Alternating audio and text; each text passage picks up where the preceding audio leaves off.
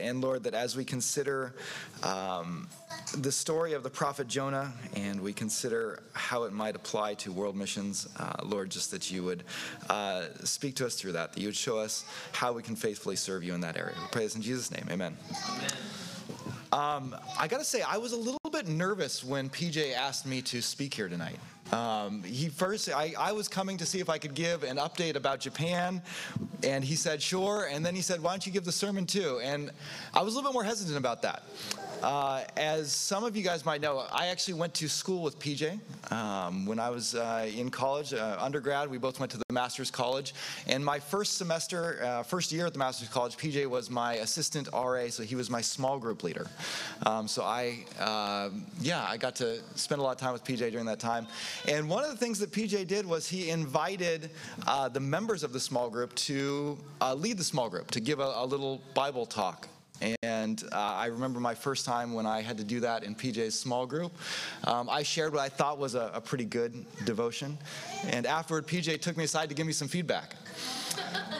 And I think it was the first time I'd ever gotten feedback like that. I'm going to paraphrase a bit. He was a little bit more tactful, but he basically told me that I had missed the entire point of that passage. And that feedback has kind of haunted me every single time I prepare a message for the last 20 years. And now PJ has asked me to come and to preach at his church, and then he tells me that after the Sunday service, they have a time where they all give feedback on the sermon. So I'm looking forward to this. We'll see how it goes. Tonight I want to talk a little bit about the prophet Jonah. And I think if we look at Jonah, and if we think about it a little bit, we can kind of look at him as sort of a prototypical missionary. He's a prophet in the Old Testament. He's from the nation of Israel. He delivers messages from God, and one day God tells him to go to a foreign country, to the land of Nineveh, which was probably roughly 700 miles northeast-ish from where Israel was, and to deliver a message. He has a message for the people of Nineveh, which is basically what missions is about, right? God sends us now to go and to take the gospel to places where it hasn't been heard, to deliver a message from God in these foreign nations. And here, back in the Old Testament, in the book of Jonah, we see God's heart for the nations long before Christ came during this period of time. And so I think it's kind of an interesting thing to look at. When we think about Jonah as maybe one of the first missionaries in the Bible, we might also look at him as possibly one of the worst missionaries in the Bible in some ways. He didn't get off to a great start. God told him to go to Nineveh, again, 700 miles by land to the northeast. He gets on a boat to go something like 3,000 miles west to Tarshish over the ocean. So he goes completely the wrong direction.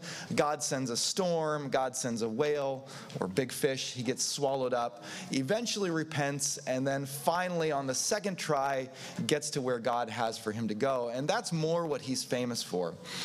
However, when we look at the story of Jonah, I think particularly for me as a missionary in a place that is shown a lot of resistance to the gospel, there's a lot that we can take from this story and find encouragement, a lot that we can find, I think, some applications when it comes to thinking about missions. Well, Jonah might have been one of the first missionaries and maybe one of the worst missionaries. The response to his preaching is something that I think every missionary would probably envy. You know, Jonah goes to Nineveh and he preaches a very short sermon, and yet out of that sermon, God immediately brings about a great revival in the place of Nineveh. And that's something I think that I take a lot of encouragement from serving in a place like Miyako in Japan. But tonight, as we go through this for the next few minutes, I want to focus on Jonah chapters 3 and 4. So the last two chapters, we'll kind of skim through them and look at maybe three things that maybe we can take away from Jonah and his sort of job as a missionary and talk about that. And so I think the first thing that I want to say about Jonah, that we can say about Jonah in this passage, and this is a positive thing, is that at least eventually Jonah went to the place where God told him to go, and he said the thing that God told him to say. Jonah was obedient. at least eventually. Again, this was on the second try. But if we look at Jonah chapter 3, looking at verses 1 through 4, it says, "The word of the Lord came to Jonah a second time. Get up, go to the great city of Nineveh and preach the message I tell you." Jonah got up and went to Nineveh according to the Lord's command. Now Nineveh was an extremely great city, a 3-day walk. Jonah set out on the first day of his walk in the city and proclaimed, "In 40 days Nineveh will be demolished." Then the people of Nineveh believed God. They proclaimed a fast and dressed in sackcloth from the greatest of them to the least. So Jonah, even though he wasn't too excited about going to Nineveh, at the very least, I think he did what is kind of the bare minimum requirement for missions. And that's that he went to the place where God told him to go, and he delivered the message that God gave him to deliver. And I think that's what we need to look at as our calling in missions. And that's really what missions can be kind of boiled down to. When we look at the nations today, Christ has given us this great commission. He has put the nations before us and sent us to go, and he has given us a message. Thankfully, the message that we have to give is a little bit longer than Jonah's message. There's a little bit more hope involved in it, and yet it's a similar kind of ministry even today. God calls us to go to the place where he sends us and to deliver the message that he has for us. And this is what Jonah did. And probably reasoning from what we know about Jonah, he probably didn't do much more than that. You know, his message, his sermon, if you can call it that, that's recorded in Jonah chapter 3 is less than 10 words long. And it's basically, God's going to destroy this city in 40 days, period. He doesn't talk about repentance. He doesn't talk about salvation. He doesn't give any hope. He simply delivers a message of God's judgment on the people for their sin. And yet, through that short message, one that Jonah, as we will soon learn, sincerely hoped would come to pass, despite Jonah's imperfections as a messenger, despite the brevity of the message, by simply going where God told him to go and saying what God told him to say, God took that and he worked an absolutely amazing result. And we see that in the following verses. Starting in verse 5 says, "Then the people of Nineveh believed God. They proclaimed a fast and dressed in sackcloth, from the greatest of them to the least. When word reached the king of Nineveh, he got up from his throne, took off his royal robe, put on sackcloth, and sat in ashes. Then he issued a decree in Nineveh, by order of the king and his nobles, no person or animal, herd or flock is to taste anything at all. They must not eat or drink water. Furthermore, both people and animals must be covered with sackcloth, and everyone must call out earnestly to God. Each must turn from his evil ways and from his wrongdoing. Who knows? God may turn and relent. He may turn from his burning anger so that we will not perish." God saw their actions, that they had turned from their evil ways, so God relented from the disaster he had threatened them with, and he did not do it. So this is the result that God works out of that, again, very short sermon from Jonah, very probably insincere sermon from Jonah, and yet despite that, God is faithful and he works out his salvation in an absolutely amazing way. You have the poorest person in Nineveh all the way up to the king himself. They're repenting, they're believing in God, they're confessing their sins, they're praying and calling out for salvation. And again, none of that was even in Jonah's message. God just gave Jonah this one tiny little sentence to say. He goes and proclaims it, and that's enough. That's all God needs to go and take it and to work about revival. And as a missionary in Japan, in a city that has 50,000 people who, much like the people of Nineveh, are completely ignorant of God's grace or of his wrath, I am so envious of this preaching that Jonah had. To be able to see that response to my preaching in Miyako, to see that response anywhere in Japan, to see that happening is just something that I can't even imagine. And yet, Jonah, even though that wasn't what he wanted, that was the work that God did through him. And again, it started with his obedience. So I think that's the first thing we can at least acknowledge, that Jonah was obedient to God. The second thing I think we can see about this is that, in a manner of speaking, Jonah had great faith in God. Now, the way that faith impacted his actions is not ideal, but at least we can say that I think that Jonah had a great faith in God. We see that in the following verses. If you look at chapter 4. If you skip over to chapter 4 and look at the first two verses, we see Jonah's response to God's salvation. It says, Jonah was greatly displeased and he became furious. He prayed to the Lord, "Please, Lord, isn't this what I thought while I was still in my own country? That's why I fled towards Tarshish in the first place. I knew that you were a gracious and compassionate God, slow to anger and abounding in faithful love, and one who relents from sending disaster." Jonah had a complete faith that God was going to do exactly what he did. Now, the result of that faith was that Jonah tried to stop it, but the fact that he had a faith that God was compassionate and gracious and slow to anger, that God was able to work the salvation of the people of Nineveh, a people who were the enemy of God's people, who were a violent nation, a people who had no reason to believe Jonah. I mean, the thought that one man could just be walking into the middle of the city, raving about its destruction in 40 days, and somehow out of that, God would bring revival and save the entire nation, at least for a time, is unthinkable. And yet Jonah wasn't surprised when that happened. When that happened, Jonah was like, I knew it. He didn't want it, but at least he believed it. And that, I think, is a faith that I often envy myself. There's times when I walk through my city in Miyako, and I wonder, is God ever going to do anything? Are the people here ever going to have a chance to understand the gospel? Will they respond, or will they be saved? And there's times when I question that. I don't have even the level of faith that Jonah had. And my hope, my prayer is that I can at least have the faith that Jonah had, and that having that faith maybe wouldn't drive me in the same direction that it drove Jonah, but at least that I would have it in the same degree that Jonah had. And the hope would be that having a faith like that would push us towards the people that God loves, towards the people that God loves, towards the nations who are waiting to hear the gospel. That we would have a confidence that he has grace and compassion and love for the nations, and that he desires us to go out and to proclaim his message there.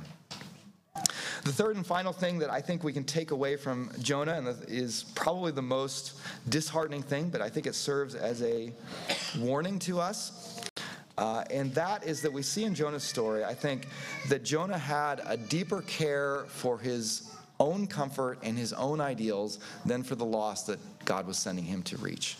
And we see that in the final part of the book of Jonah when we reach the climax of it. And in response to Jonah's anger, God kind of brings an object lesson to Jonah.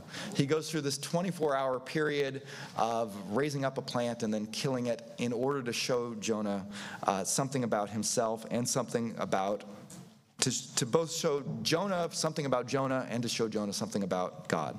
Let's read that last section of Jonah, verses 5 through 11.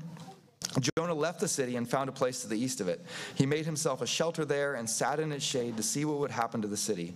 Then the Lord God appointed a plant, and it grew over Jonah to provide shade for his head, to rescue him from his trouble. Jonah was greatly pleased with the plant. And when dawn came the next day, God appointed a worm that attacked the plant, and it withered. As the sun was rising, God appointed a scorching east wind. The sun beat down on Jonah's head so that he almost fainted, and he wanted to die. He said, "It's better for me to die than to live." Then God asked Jonah, "Is it right for you to be angry about the plant?" "Yes, it's right," he replied. "I'm angry enough to die." So the Lord said, "You cared about the plant, but you did not labor over and did not grow. It appeared in a night and perished in a night. But may I not care about the great city of Nineveh, which has more than 120,000 people who cannot distinguish between their right and their left, as well as many animals?" And it's with this sort of indictment that God closes the book of Jonah, and we end on that note. And from this, God, again, kind of puts a mirror before Jonah and allows Jonah to see into his own heart, while also revealing what's in God's heart. Well, Jonah was concerned about his own ideologies. Well, he was looking at the people of Nineveh with hatred and even probably a level of bigotry. God had a completely different perspective. God looked at the people of Nineveh, and despite their violence, despite their wickedness, despite the fear that they instilled in his own people Israel, God looked on them with compassion and grace and pity. And out of that compassion, he sends Jonah to bring about this work of salvation in that generation. Jonah, on the other hand, preached the message and then was consumed with anger about a plant withering up and dying. At that time, Jonah was more concerned about his comfort, about something as simple as getting shade over his head, than he was about the 120,000 people who had just repented at his preaching, who had just seen this great work of salvation. And this is in spite of Jonah having been the recipient of God's salvation not too much before. Jonah had just been saved from the belly of a whale. He'd been experiencing firsthand God's grace and goodness in his own life. And yet, when he saw that same grace and goodness extended to the people of Nineveh, he was moved to anger and self-pity rather than being able to share in God's joy. And that's, I think, what the greatest danger is there. I mean, God is completely capable of succeeding in his plans. He doesn't need Jonah to be 100% on board with him to accomplish what he wanted to do in Nineveh. And in the end, God accomplished his purposes, and God saved the people that he was willing to save. And Jonah was left in despair. He was left in depression and ready to kill himself. He could have shared in God's joy. He missed out on the opportunity to rejoice with God and to see the work of God as an act of salvation and goodness and encouragement. And again, like, to see that kind of response in our city is something that I think would just be the most phenomenal thing ever. And I think for most of us, we would long to see God work in that way. And yet I think in Jonah's story, we can see that there is a danger there. There is a danger of becoming so consumed with ourselves and so consumed with our own comforts that we might be missing out on God's heart for the nations. We might get so wrapped up in things that happen in our day-to-day lives that if we could step back and look, we might see that it's no more significant than this little vine that was growing up over Jonah's head, when God has this great, amazing plan going on all around us that he wants us to be involved in. And so that's, I think, the final word of warning that we can take from this is that rather than having a heart of selfishness and a heart that's consumed with our own comfort, we should have a heart that is modeled after God's heart, that allows us to rejoice with the work that he's doing and that encourages us to go out and to be a part of it. So with that, I'd like to close this in prayer. And again, just thank you for the chance to come and share a little bit tonight. But let's pray. Lord God, I just thank you so much for this evening. I thank you, Lord, for the work that you are doing in the nations around the world, Lord. I thank you, Lord, that you are a God that loves not only the people of Israel, that loves not only the people of America, but Lord, that you have a love for people in every country and in every place. And Lord, I pray that you would give us the faith to know that you can save these people, Lord, that you can save the nations. Lord, I pray that you would give us the faith to obey you when you send us to go places, Lord, that we would go where you would send us and that we would proclaim the gospel that you've given us to proclaim. And Lord, I pray that you give us a heart that's modeled after your heart. Lord, that we would rejoice in seeing your work and that we would be drawn to be a part of it, Lord. God, I just thank you for this day and for this time. Pray these things in Jesus' name. Amen.